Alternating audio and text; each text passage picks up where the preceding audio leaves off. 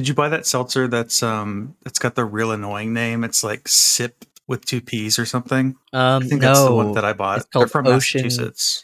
It's called Ocean Breeze Cultivators. And it's got a grizzled sailor on it, which I'm into.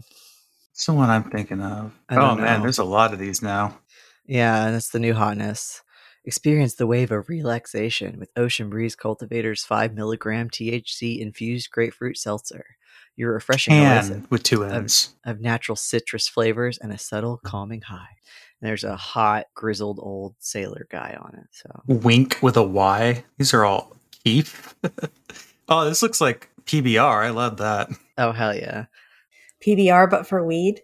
My roommates were judging me for drinking PBR. They're like, there's one called Smazzy. That's you. Holy shit. Smazey. Smazzy. I'm like, listen, PBR is good. It is a union shop, I think, right? Yeah, people make fun of me for drinking PBR too. They're just wrong. I'm like, just because I live in Boston where there's a bunch of fancy craft beer doesn't mean I'm gonna suck IPA dick, you know? Yeah, we only suck PBR dick and whiskey dick.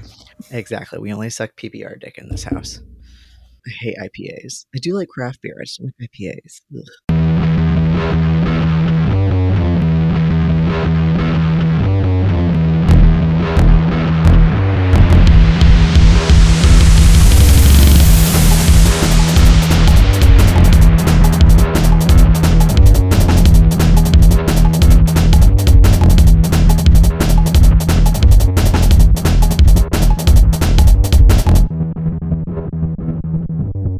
Justin, I'm a Skullcom librarian, and pronouns are he and they.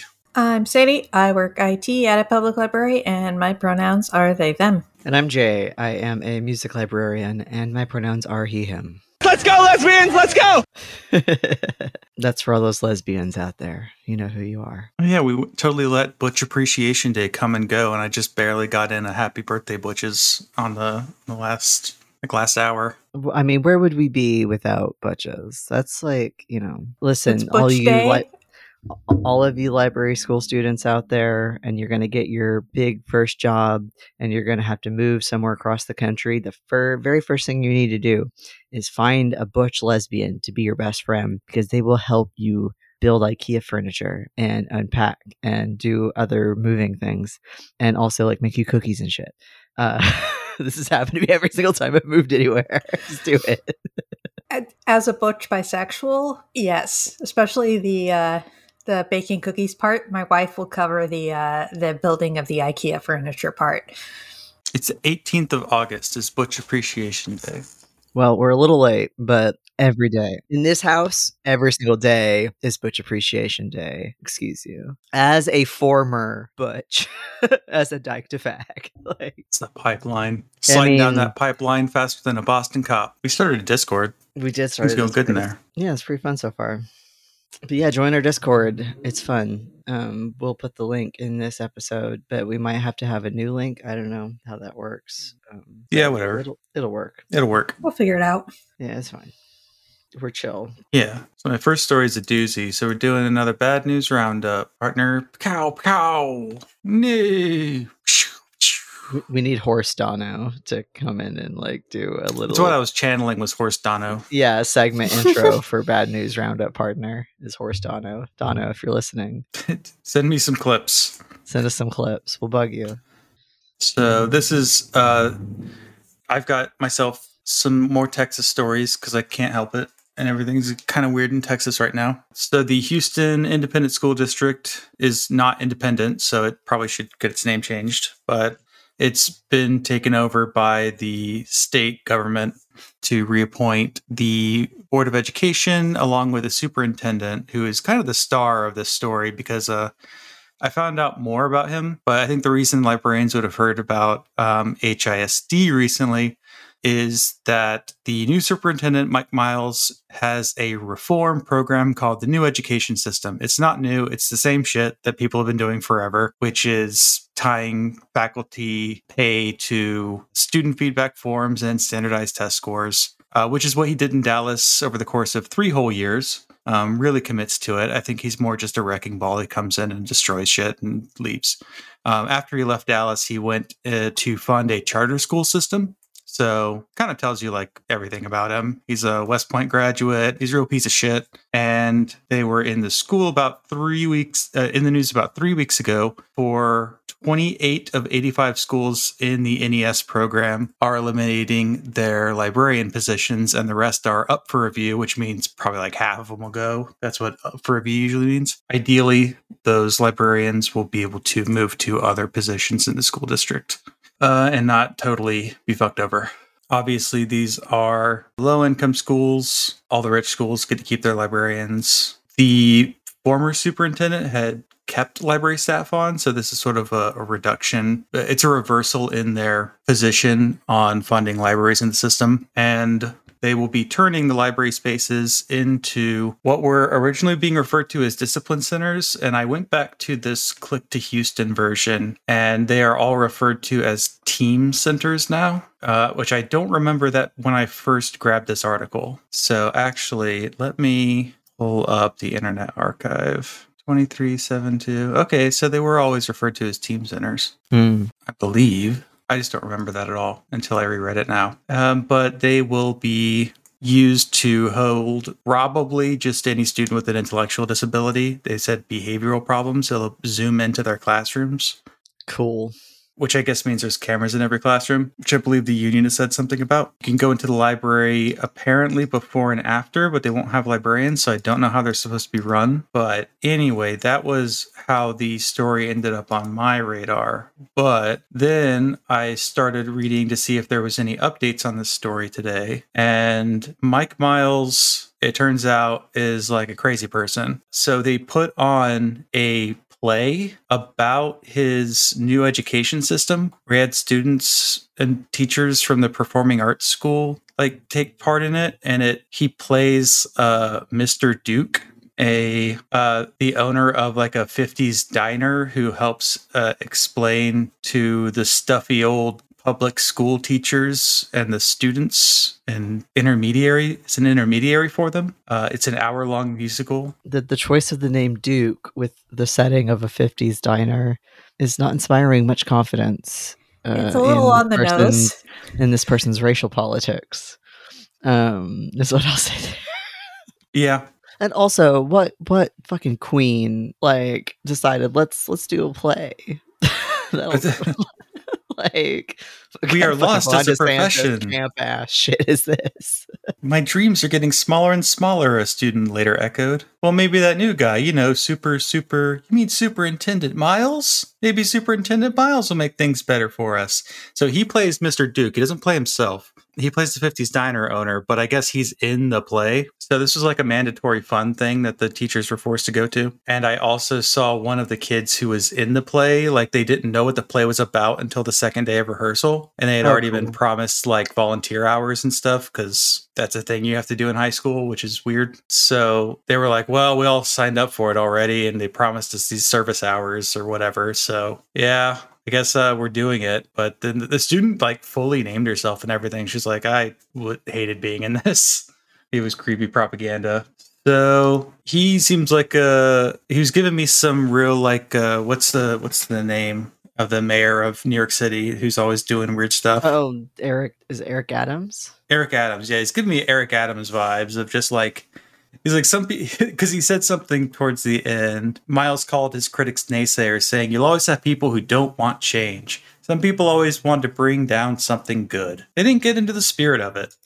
So this guy's a real maniac, and I assume most of what he's supposed to be doing is eliminating positions and restructuring the school. And this is all stuff that's been done before. It doesn't seem to work anymore. But I also saw that he wants more control over some of the budget, because it's all being appointed directly by the governor anyway, and their Department of Education, the Texas Department of Education. So it doesn't matter if one person has all the power or not. Apparently the trustees are still elected in Houston ISD. This is the thing about reporting on local government is like every local government is set up different. But yeah, apparently the trustees are still elected, but the board isn't. And yeah, I would say if you want to keep up with the story, it's hard to find any kind of interesting reporting. So I would just follow what the Teachers Union for Houston has to say. So I'm sure they've got social media presence out there. But anyway, the discipline centers are pretty creepy. A lot of the reform is also standardizing the lesson plans. So the teachers won't write their own lesson plans anymore. It's that model of you have instructional faculty and you have design faculty, and they're not the same faculty. So you can trade out any kind of instructor and they all just teach the same script, more or less. It's, I want to say like American University pioneered this in higher education, which is like an online university focused on veterans. I think it's American University. It might be also... American University is the one in DC, right? That's like Christian, right? I think so, yeah. Yeah. I think they're the ones who pioneered this instructional faculty, design faculty distinction. But anyway, they're trying to do the same thing with the school district. And so there's really no room for like independent reading or anything. It's teachers who teach reading, and I thought it was math, but yeah, I think it's reading and math, which are the things that count for the standardized STAR test in Texas, which is their standardized test. They get paid about $15,000 more than teachers who teach science, humanity, social sciences, and electives. And then there was another teacher who had her elective course that she'd been teaching for years replaced with a course on like the skill of thinking, which she has received 3 weeks of curriculum for, and school starts now. So yeah, it's very like if you've heard about like what Eric Adams is doing in the schools, he mandated people do like breathing exercises for all students. He's like a really wild person, but it's fun that the mayor of New York City has some real Texas vibes, because this is totally something I would expect from like Texas or Florida. Yeah, because Eric Adams also was the one who was like gonna slash the New York Public Library's budget while just throwing money at cops. Mm-hmm. I thought they didn't do it as bad after the outcry. It wasn't as bad, but there was a previous cut that had already happened, and then he did another 10% cut to like every board except police, and then they stopped that for the libraries. But the library still lost like $28 million, a huge amount of money. Yeah, no, he's a piece of shit. Yeah. But yeah, so is Miles. Superintendent Miles. Hi, Super Nintendo Chalmers. Want to get some Simpsons jokes. Make a note to myself. Maybe I'll do that. Maybe I won't. If I do, it'll be here. No, it must be the teachers who are wrong. I saw the teachers in the closet. And I saw teachers teaching critical race theory, and then another critical race theory came out and it smiled at me. Yeah, exactly. Anyway, that was the first one.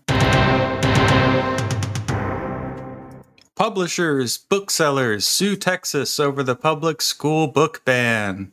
This also actually did have a bit of an update. So this is a law that went into effect in Texas. It will go in. It was passed in the last legislative session.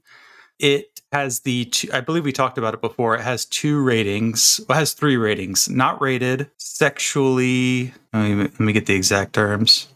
Sexually explicit, and then sexually relevant, I believe, are the 2 ratings, and then not rated. Oh yeah, I remember this. Publishers, it would mean every vendor has to give these ratings. There is no ratings board in Texas. There are no guidelines for the ratings. And they will have to make up their own ratings of whether or not it's not rated sexually explicit or sexually relevant. So that would mean everyone from like Amazon to an independent bookstore has to come up with their own assessment of whether or not that book is explicit, relevant, or not rated in order to be a vendor to a school district. And so they were sued by the Austin Blue Willow is a bookstore, Austin Bookstore, Book People, Association of American Publishers, Authors Guild, Comic Book Legal Defense Fund. And then they were joined with a friend of the court, Barnes & Noble, American Association of School Librarians, and the Association of University Presses filed amicus briefs. So the law goes into effect September 1st. They have asked for the judge to file an injunction, issue a temporary injunction blocking the law from going into effect. The judge seems kind of sympathetic, so it probably will get an injunction, particularly because the state officials have said they don't plan to enforce the law until April 2024 because they haven't made any rating guidelines for booksellers. So this law really can't go into effect. The judge, who's Judge Albright, asked why the law was compelling private bookstores to do work on behalf of the state. The state's lawyers argued that ratings were government-related speech and thus not subject to First Amendment claims. But since each bookseller must provide their own ratings, the plaintiffs argued that the businesses would have to publish the ratings as their own. And like we said last time, the law allows state agencies to correct any individual bookseller's rating, and it's not clear who does that. So the judge asked, what if everyone just put no rating and then made the state correct them? So I don't know. It doesn't seem like the state has a very good case because this law is nonsensical and was passed in a hurry. So I wouldn't be surprised if it gets put on hold, but there are several organizations already suing the state about it, and we'll know by next week. This is Justin in post-production. The judge did end up granting a preliminary injunction barring the implementation of this law. So probably by the time this is out. Yeah, we'll know by the time this is out. We are ahead of the news cycle, finally. So that was Texas. Do I have a Texas drop? Marhaba, Zumala'i. That was Texas. Cool. Rad. Okay, well, I have the one coming from Wyoming, where a library board instituted a policy aimed at shielding children and teens from sexual content, of course. Policy for protecting children from harmful sexually explicit material. The board instituted in June of this year with guidance from Mass Resistance, which Southern Poverty Law Center describes as a far-right anti-LGBTQ hate group. So you know where that's coming from. But they said, okay, so when do you have, they asked the director, do you have a timeline for implementing this policy, which doesn't actually name any books, just says that librarians are responsible for going through and removing or weeding anything that could be harmful to children, which is just kind of a wildly vague thing. And she came back with basically, we already have an established challenge procedure that means that the challengers have to certify that they actually read the entire book, which I think is key to a lot of this. Yeah. But the board basically said, no, it's your professional duty to do this. And she said, it's our professional duty to violate First Amendment rights. And the board was like, well, it wouldn't be you doing it. And she's like, well, it definitely feels like we're doing it because we're the ones who are removing these books physically from the shelves, and basically refused to put a timeline or any sort of plan in place to actually implement this incredibly vague policy. And she got fired over it. Let's support her. Good job, her. Yeah, good for sticking to your guns. Yeah. Let's see. She says it puts the onus on the staff for violating the First Amendment instead of the leadership of the library. And the board person who is heading this says, well, they're not personally responsible. And she says, well, I feel like we are personally responsible. We're the ones doing it. We're the ones physically doing it. And then the board person said, if that's the way you feel, then I feel like you should find another job. And then 5 days later, they asked her to resign. And they explicitly said it's because she refused to move the books, but they never told me which books they were referring to or why they should be removed to review. Just all the books. Just get rid of all of them. All of the books. Just I think it's them. Specifically the children's area, but this article didn't say that specific. But they asked her to resign, and she refused, and they told her she would be fired at a board meeting called the next day.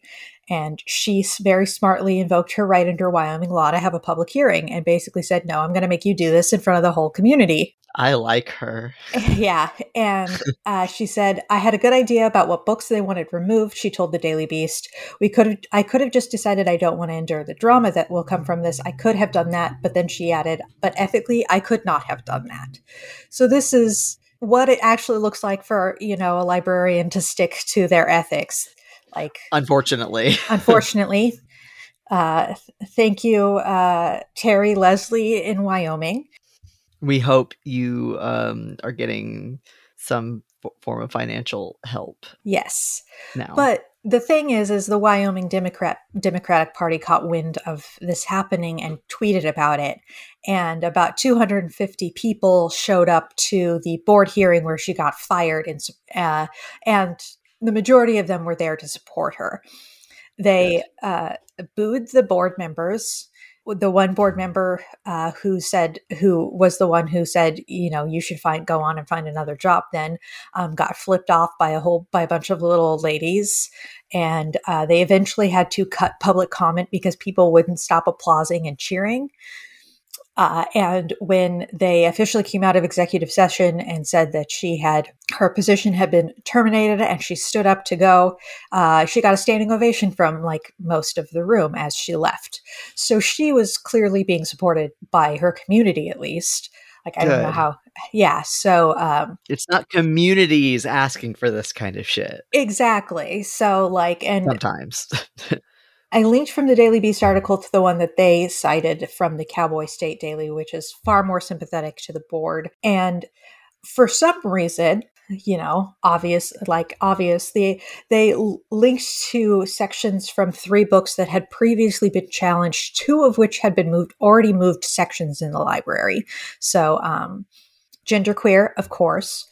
Sex is a funny word, and how do you make a baby? They all remained in the library, but at least 2 of them got moved sections. Genderqueer got moved to the adult section, and How Do You Make a Baby, I think it is, got moved to the parenting section, which was still in the children's section, but on a higher shelf in marked parenting, right? It's okay, both of that makes, both of those fine.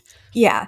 Yeah, I haven't read Genderqueer, so I don't actually know if it's meant for, quote, young adults, or if it's an all ages, or if it is primarily an adult audience. I've not read it, so... I can see it straddles the line between, young adults and adults, because... It's new adult. Yeah. As the kids call it, yeah. It covers a lot of the author's, youth and, feelings about gender growing up. So it is sort of a coming of age-ish theme. Is it a fun home kind of vibe?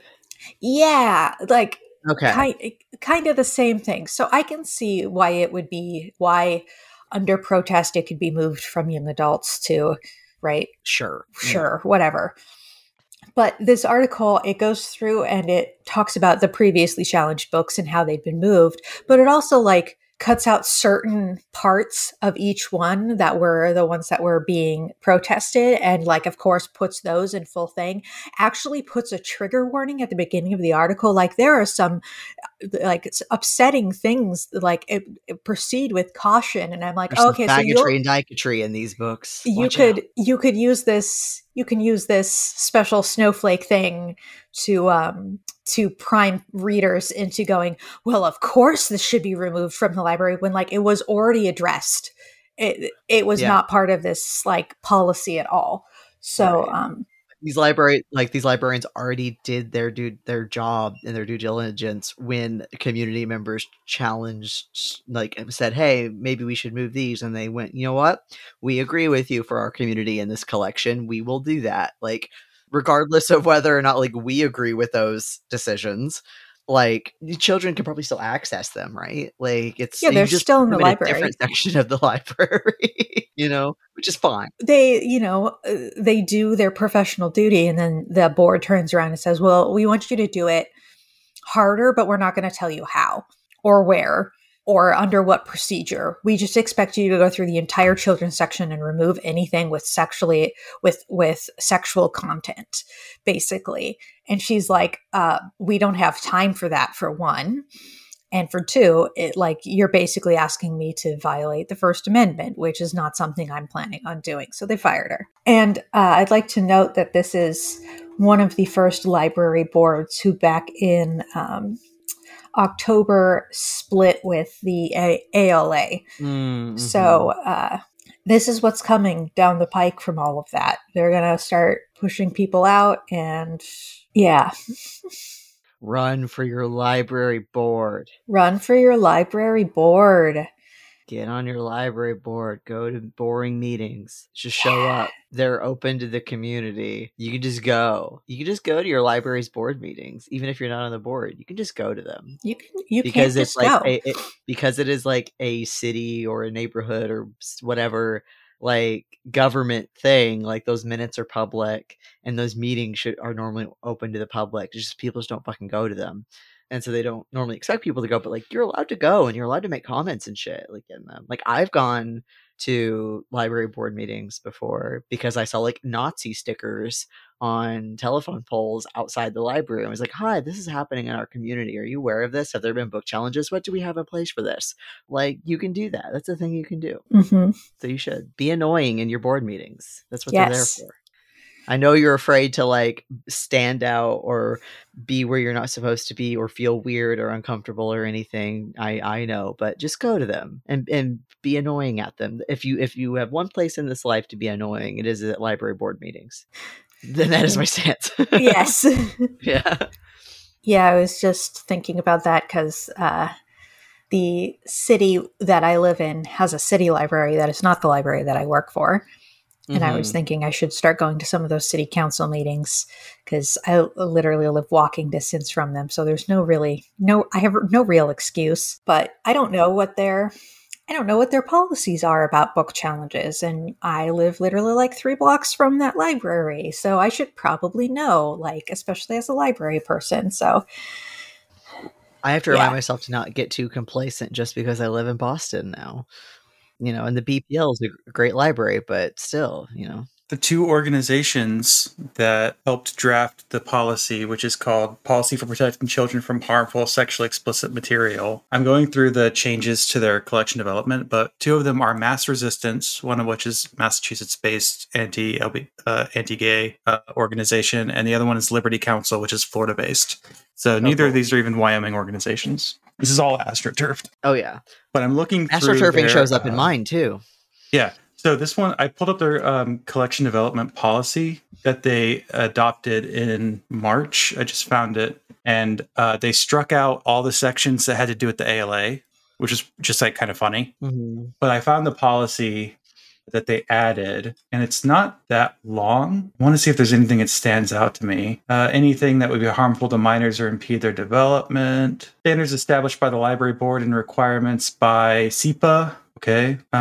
Shall include any picture, photograph, drawing, sculpture, motion picture, yada, yada, yada, which depicts nudity or sexual conduct, sexual excitement, sexual battery, bestiality, or sadomasochistic abuse, which is obscene, or that's in blue for some reason, or which is otherwise harmful to minors as defined by SEPA. Can you click on it?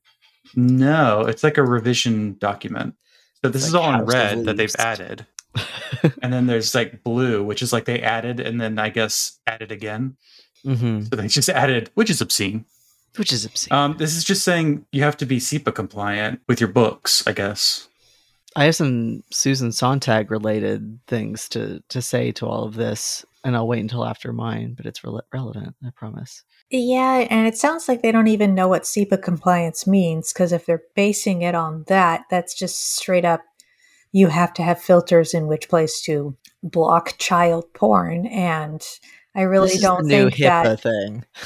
I really don't think that publishers are publishing that. So, and it says the library may curate them, but must have them in a way that is not accessible to minors. So you just have to be sequestered for adults only. So she didn't even break their new policy. Yeah. Because like that's the standards the board put forward. I don't see anywhere else where it says anything more specific. Of course, when you Google this, a bunch of Christian websites that are all like the same website with like 20 different fronts, and you could tell because the article is word for word showing up the same in Google results. So like Whacknuts Daily and some other one was popping up. Yeah, World News Daily and Breaking Christian News, some kind of WordPress called Yes, Gays Are Bullying. Oh, dear God. I wish. But it's just Sweet copy and pasting. It's copy and pasting word for word, and you can see it in the little Google snippet. And like the thing that gets me about this is like, don't write off the conservative states because they're the canary in the coal mine. That's where they practice these tactics. So, if you're one of those people who's like, oh, well, it's Texas. Oh, well, it's Florida. Oh, well, it's Wyoming. It's like, well, yeah. Where do you think they're going to move next? Do you think they're going to be satisfied there? So like, maybe you should I'll remind people that one of the most vocal transgender politicians in this country right now is in Montana. Yeah. So don't be one of those assholes that writes off entire states just because you happen to be lucky and live in a more liberal one. So, yeah, don't be that asshole. There are good librarians everywhere. Not in Montana, though. But actually, I was trying to find more blue state stories to kind of explain this to people that like they're trying this, and that's what Jay's story is about. Yeah, even though I have a kind of a downer take about it, but it is mostly good. It's called Bad News Roundup. Yeah, so we'll do a good news roundup eventually, I guess. Yeah, this happens in San Diego, in good old California. And so there were, in San Diego, 2 people checked out, quote, nearly every single book in the library's Pride Month display because they didn't want those materials to be available for children. This has actually happened at libraries all over the country. This has been happening for, a few years now, this kind of tactic of people just going into libraries, checking out everything related to Pride or whatever, and then just never returning those materials. This is old hat. Again, this is part of like an astroturfing thing.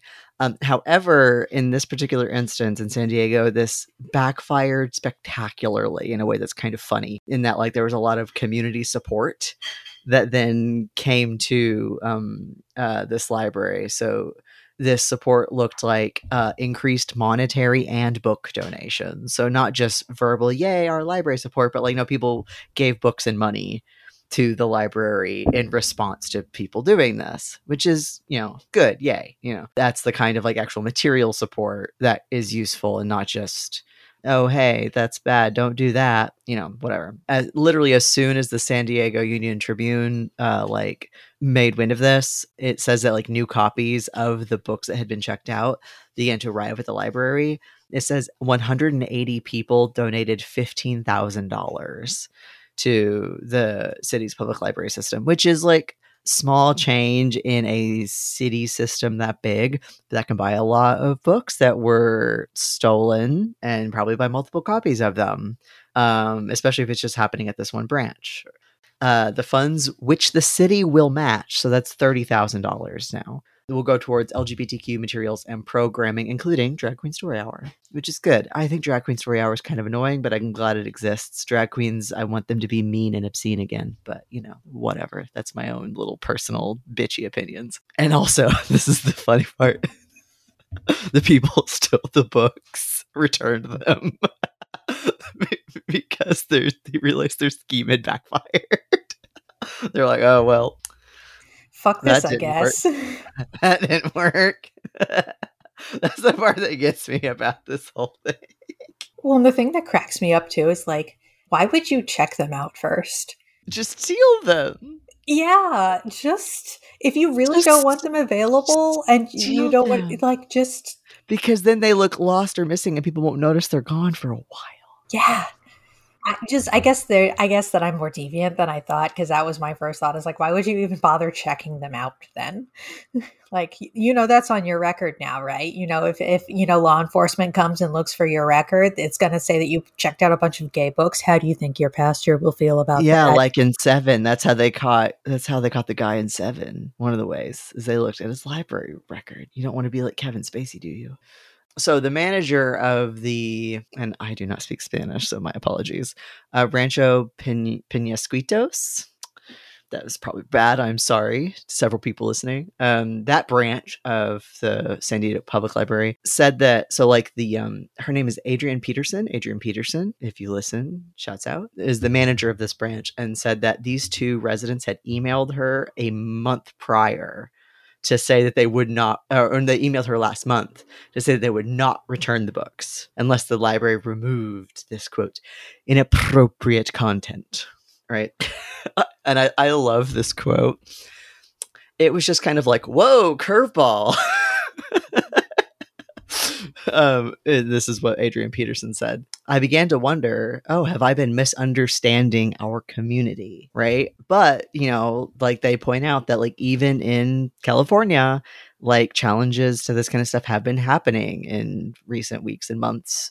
Even the council member Marnie von Wilpert, who represents the community this branch is in, condemned the library protest, condemned like the people doing this. And so like people were really like quick to help restore the display and stuff. And what I find also interesting is that this suburb used to be Republican, but has grown more diverse as like more diverse people like move into it and stuff. And this council member is its first Democratic council member who is also LGBTQ. It doesn't say which alphabet letter this person is. They are all of them. Apparently, they are LGBTQ. Yes, honey, my fellow queer EGOT over here. You know, this is a sort of newly quote Democrat community and everything.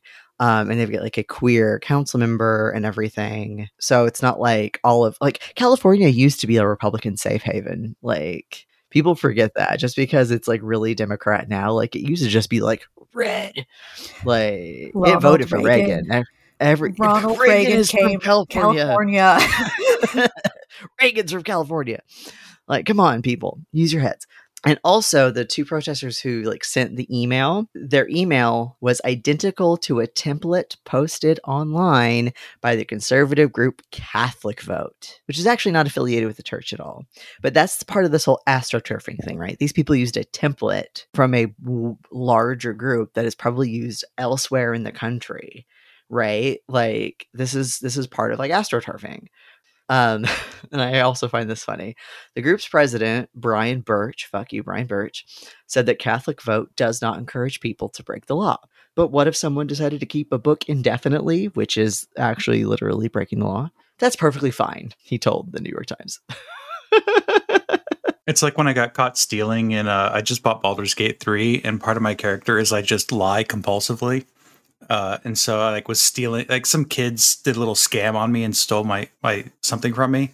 So I just stole the kids' fishing pole. And then they were like, why are you stealing? I was like, what, is borrowing a crime? And I failed my role and I ended up in jail. But then when I was in jail, I said, oh, I was cleaning and I got locked in here. And they're like, oh, sorry. And they let me out. And then I got the fishing pole out of the evidence locker. Incredible. Went on my merry way. However, the part where I turn into a fucking bummer now is this article ends by quoting Deborah Caldwell Stone, who is the ALA's Office of Intellectual Freedom director, who has pointed out that a lot of these like people checking out things and never returning them, like to form a protest, has started happening a lot because more and more libraries are getting rid of late fees. And so like these groups are weaponizing these policies that are meant to help people who might be economically disenfranchised by late fees. Like libraries are doing a good thing by removing, like, just because people are abusing this, you still get rid of late fees and fines at your library. But like she rightly pointed out that like people are also weaponizing this in order to engage in censorship. And that's not cool. And like, I feel like that's going to get used, like if libraries who haven't already gotten rid of fines now try to get rid of fines. And, you know, you have to like make your case and your buy-in and like, you know, there's all sorts of great statistics and everything, but people are going to be like, yeah, but what about the people who are going to weaponize these policies to like steal all of our books, to censor, you know, gay shit, you know, or whatever, or critical race theory, like insert thing here. Like people are just going to weaponize this for protest, and like people, like some well-meaning lib is going to say that undoubtedly at an board meeting, right? And so that's where this turns into a bummer, even though this is like, I find this funny that they returned the books because they realize it backfired. Like that's the funniest fucking thing in the entire world to me. I'm sorry. It's so funny. But yeah, like I also like, we have to get rid of fines and fees. So what do we do about people weaponizing that correct decision? You know, like people are going to weaponize any good thing, right? And like, you know, sometimes we are like, yeah, but if you do this, it's just going to be weaponized against XYZ people. And we decide then not to do it. But it's like, we need to, in this instance, we need to not have library fines and fees. Mm-hmm. So what do we do? Well, having every single library I have worked at while I have worked there has gotten rid of fines and fees. I've never had actually any part in it, but it's just coincidence. But which it's a really common thing, at least in Washington now. They have all gotten rid of late fees, but they haven't gotten rid of lost book fees. Yeah, that's also the thing I've heard. Yeah. So if you don't return the book within a certain amount of time, you will get charged for the book.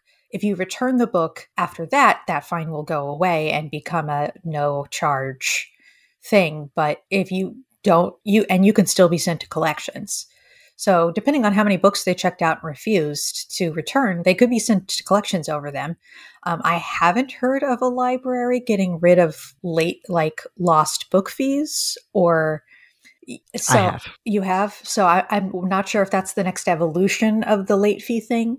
Yeah. But honestly, it's like it's weaponized, but at the same time, I don't necessarily see that we need to treat it any different than people who just really like the books and don't want to give them back for other reasons. Because listen, even when people did have late fines and fees, people did this too. Yeah. People just steal books sometimes. Yeah. It's treated as a stolen book. And if you notice that certain books are vanishing off of your shelves, buy extra copies of that book. Put it in every single one of your branches so it is available to be transferred for a hold when somebody wants it, if it happens to disappear from one library. I mean, and I am not a collection management person, so this is, again, not a professional opinion, but I really don't see how it would be any different from any of the other problems that would surface from getting rid of fines and fees. Yeah. Yeah, I'm not too worried about it. But it is a good point that no matter, even when we're doing good, and we know we're doing good, that shit can still get turned around and weaponized on us. So, because they might keep us from doing good. Because again, some board member is going to be like, "But what about this? But what about this? I'm particularly concerned over a thing that is absolutely not like the majority case in the slightest." Yeah. So there is no perfect way to go about it, right? Because everything can be a double-edged sword. So do its best do the best you can by your own community, I guess. Agreed. Vote.org also is Wisconsin based. Yeah, everyone's astroturfing wherever they can, and I think it's just because of the way that communities are interlocked over the internet now. That these things aren't going to be limited to one state or another. It's going to pop up wherever you can get a foothold and test out the policy and see if you can get someone to accept it and then point to it as a victory, which is something someone was pointing out about all these state library associations leaving the ALA, because it really only affects the people who work for the state library, which is a couple dozen librarians usually and archivists. But that still sucks for them because now if they want to be ALA members, they have to pay individually. And I think more libraries should be ALA members and not force their staff to pay for the membership. It should be a general covered thing. But I've never worked in a library that covered our ALA membership or that's been an ALA member. I feel like with academic libraries, that's also rare too, because so many it'd be such a big expense, and rarely is ALA sort of the main thing that academic librarians of any stripe tend to focus on, I feel, in my experience. Yeah, I don't even remember how the fee structure works for ACRL versus ALA. You normally have to you get it at the same time. Yeah, I think I was a member for 1 year. I shelled out for it. They made my membership $400. Yeah. ALA plus ACRL. Yeah. It's fucking stupid. Arthur, are you enjoying rubbing up against the mic, buddy? Yeah. Arthur, don't eat the wax that came off of my Maker's Mark bottle. I know it looks like a worm, but it's not. Don't eat my mic cable either. I know that also looks like a worm. Does he eat a lot of worms? I think that's maybe when he was a rough and tumble street cat, what he was into was worms and crawly things. Because I've tried doing the cat dancer and toys that are feathers and birds and shit, and he's just whatever. But if there's a fucking bug, God help you, my delivery is here. I shall return. You should go down to Walmart and get those fishing worms, the plastic ones, the jelly worms. Oh yeah. and then just hang them off a little fishing rod. They're already destroying the new bed I bought for them. How many beds have you gone through already? I bought it from the same person, so they're like handmade. Oh. So they're a lot nicer than the ones you get from the pet store. But they started chewing at the lining in the middle, and then that pulls out like fluff. So I don't think this bed's going to last very long. They just get on chewing things. They're like, oh, we're going to chew the walls like for a couple months. And then they'll get bored of that. And then they'll start chewing something else. My dog does that with stuffed toys. If a seam comes apart, she can get at the stuffing.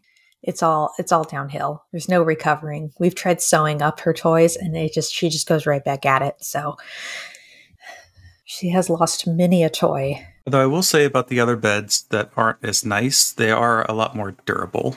And Millie's using one right now. So I've got two of them. Show me the bunnies. I hopscotched from the Metro Weekly site that Jay's article was on to YouTube chef confesses to murder of gay lover. I see that too. Hang on. Spanish YouTube chef murdering and dismembering his gay lover while the two are visiting Thailand. What the fuck? I read it as he confessed this on YouTube while doing a cooking video. Hello, I'm back. And was like, excuse me, what the fuck? And no, he was like arrested and confessed to it in court and stuff. But my brain, when I first saw that headline, was like, so on the Metro Weekly website that your article came from. YouTube chef confesses to murder of gay lover. What's that about? I interpreted it as it's a Spanish guy who murdered his lover while they were in Thailand. I completely interpreted that as like he confessed it on camera to YouTube while doing a cooking video.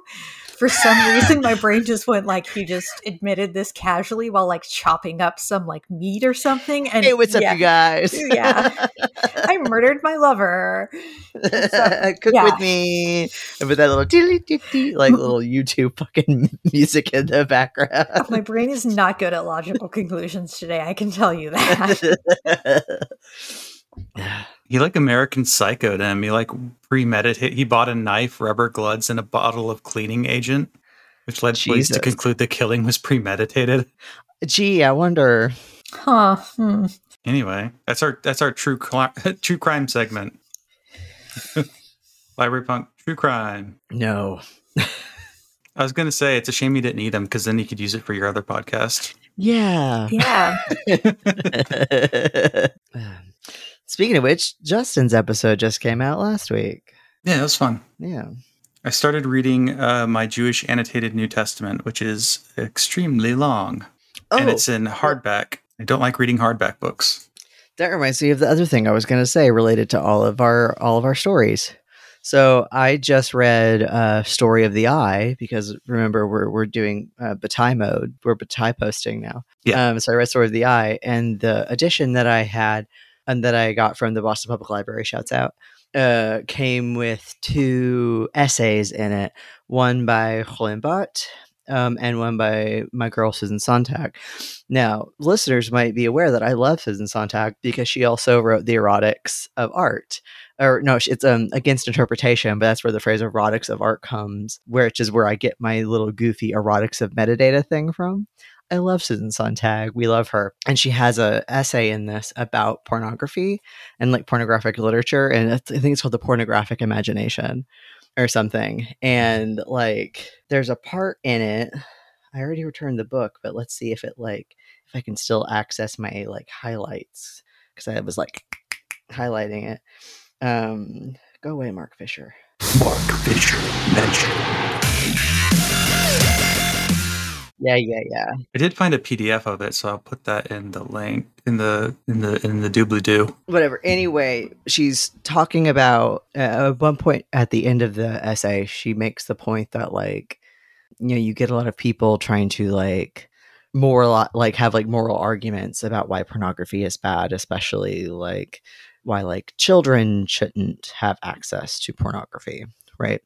or to at least like pornographic literature is more so what she means. Because that's what her focus is on this, because Story of the Eye is largely considered a form of pornographic literature. And she talks about like, she feels sympathetic to those like arguments of like, well, children shouldn't have access to this because, well, they don't know how to, it could be dangerous in their hands and how it might influence them or whatever. And it's like, but what if we can apply that to anything, right? Like you can apply that line of thinking of like, oh, but like they won't know how to interact with it the way that we intend them to interact with it. This is the exact same argument that Emily Knox makes about why book bans happen, right? Is that like we don't trust certain groups to be changed or transformed or react to reading the way we want them to. And so like the question shouldn't be like, are they going to, is this going to change them in a way we don't intend, in a way we don't like, or that will cause them to do harm or whatever, but more like her argument is kind of about the quality. And like she then goes in to say that like, largely the quality of our pornographic anything is bad because of capitalism, and not because porn in and of itself is like a thing that is bad. Right. Like capitalism has sort of dictated like how and why we like connect with each other and our appetites and like what porn looks like largely is because of capitalism. Whereas like if we think about like what are other like what happens if we actually like do this right, and then the question becomes less of like, again, if you can ask the question, well, what happens if a kid gets a hold of this and what will it do to them? Will it hurt them? You can ask that of literally anything. And so that's sort of a bullshit question to be asking a lot of the time. And there are other questions we can be asking. And I've already returned my loan and I don't know if I can access my highlights after I return it. So I can't quote her exactly, but yeah, I was like reading it on the T and I was like, it's exactly, Susan. This is exactly what we're talking about with like, again, I disagree, like, because everyone has been saying that like, a lot of people, the right is accusing all of these books of being pornographic, and we go, no, they're not pornographic, they're perfectly fine for kids, etc., etc. And I think that's seeding the argument. Like, I don't think that's the right course of attack, because that's giving their argument legitimacy in the first place, because it just shows them as concerned people afraid that our children are going to get into pornography. And then we go, no, it's not pornography. We keep the pornography over there, away from them. And it's like, again, these are the wrong arguments. These are the wrong questions. Like, queer people do be fucking, sorry. Like, so do straight people, sorry. Like, teen books should have sex in them, and like all kinds of sex should be depicted in teen books, because guess what, teenagers have sex. Like, that's a part of life for a lot of teenagers, right? Not all of them, but some of them. And I don't know, like, sex is not this inherently bad thing. I don't know. It's anyway, like, we shouldn't see the argument that like, no, these things aren't pornographic, actually, again, because that's, anything can be harmful to anyone if they aren't, quote, reading it properly or whatever, or like anyone can like take something and like do something with it. Like, that means that no one should be allowed to read anything, because we can never trust anyone to react the way that we want them to. But that's why reading is so cool, is because like you can like get the wildest interpretation that wasn't intended from something. Like, I don't know, I'm a little bit rambly at this point, but I see where you're coming from. I always just think of this Twitter thread that I saw that was like a reaction to a reaction, so I didn't actually get the whole thing, but was somebody talking about how like basically acknowledging that being a parent and acknowledging that you have sex in the same house as your kid is like inherently traumatic to the kid, right? Which is just like untrue, by the way. Wildly off base to begin with. But somebody replied to it with, yeah, and when I was 3 years old, I got a hold of an avocado and squeezed it too tight and was for some reason traumatized when it was green and squishy. Like, brains just do weird shit sometimes. Just because you overheard your parents having sex and it traumatized you doesn't actually mean that the thing that did it was necessarily like inherently bad in and of itself. He was like, I couldn't eat avocados for the first 25 years of my life. I don't know why. My brain just decided that this was just a fucking wild thing it couldn't handle. But like, also, I'd rather children overhear their parents having loving, fun, good sex than to, like, I don't know, have their parents like hit each other, like have like domestic violence happen in front of a kid. Right. Well, and the whole thing was just like, it just cracked me up because it was like, for some reason, my 3-year-old brain couldn't comprehend the fact that it would be green and squishy. And for some reason, this random avocado traumatized me so bad I couldn't eat them for 25 years. Human brains are fucking wild. Also, we didn't used to have separate bedrooms. Yeah, like there's so much there to go Read on. Bree's book. Yeah, read Bree's book, but also join the Discord because we got live Susan Sontag reactions from Jay as he was reading this book. We were getting screenshots. So like, if you want to, first I got a Bataille reaction, and then it was a Sontag reaction. So like, yeah, you wanna see this shit in real time? Join the Discord. Well, I already finished it. Now I'm reading Mark Fisher talk about music I've never heard of, so which I feel like is the standard experience of reading Mark Fisher is like, what the fuck is he talking about? I've never heard of this dub musician. Okay, cool, but I like the way he writes. So yeah, he likes talking about music I never listened to. I love the way he writes about music. It's quite good, actually. But yeah, I know I finally finished Capital Surrealism. Yay. I'm in Ghosts of My Life now. I'm like reading, so like Repeater Books has like a complete K-punk collection thing. And it's like all his books as well as all of the K-punk blog. And I finished Capital Surrealism, and now I'm in Ghosts of My Life, which is, I'm in the hauntology section. Ooh, hauntology. So yeah. Should finish with that on the T this week, maybe. I've just been reading on the T because I am on it for like 2 hours a day. Yeah, I was reading the book that was published posthumously, but I never got through it. Weird and the Eerie? Maybe. I don't remember. There was like one or two of them, but it's based on the last lectures he was working on. Oh, that one. So he was he committed suicide like halfway through the year, so he wasn't finished teaching the course. So he hadn't finished the layout for where the lessons were going. So people kind of had to guess how he would have wrapped it up, or like what the rest of the themes were. So yeah, the Sontag essay, I've got like a crappy scanned version, but it'll be in the notes. For the pornographic imagination or whatever it's called. Yep, that's what it's called. The Roland Barthes one was a trip. If you want to read some like French nonsense, read that. It is some like high linguistic, like semiotic fuckery going on in that essay. And also read Story of the Eye. It was really good. You'll never be able to eat an egg ever again. All right. Good night.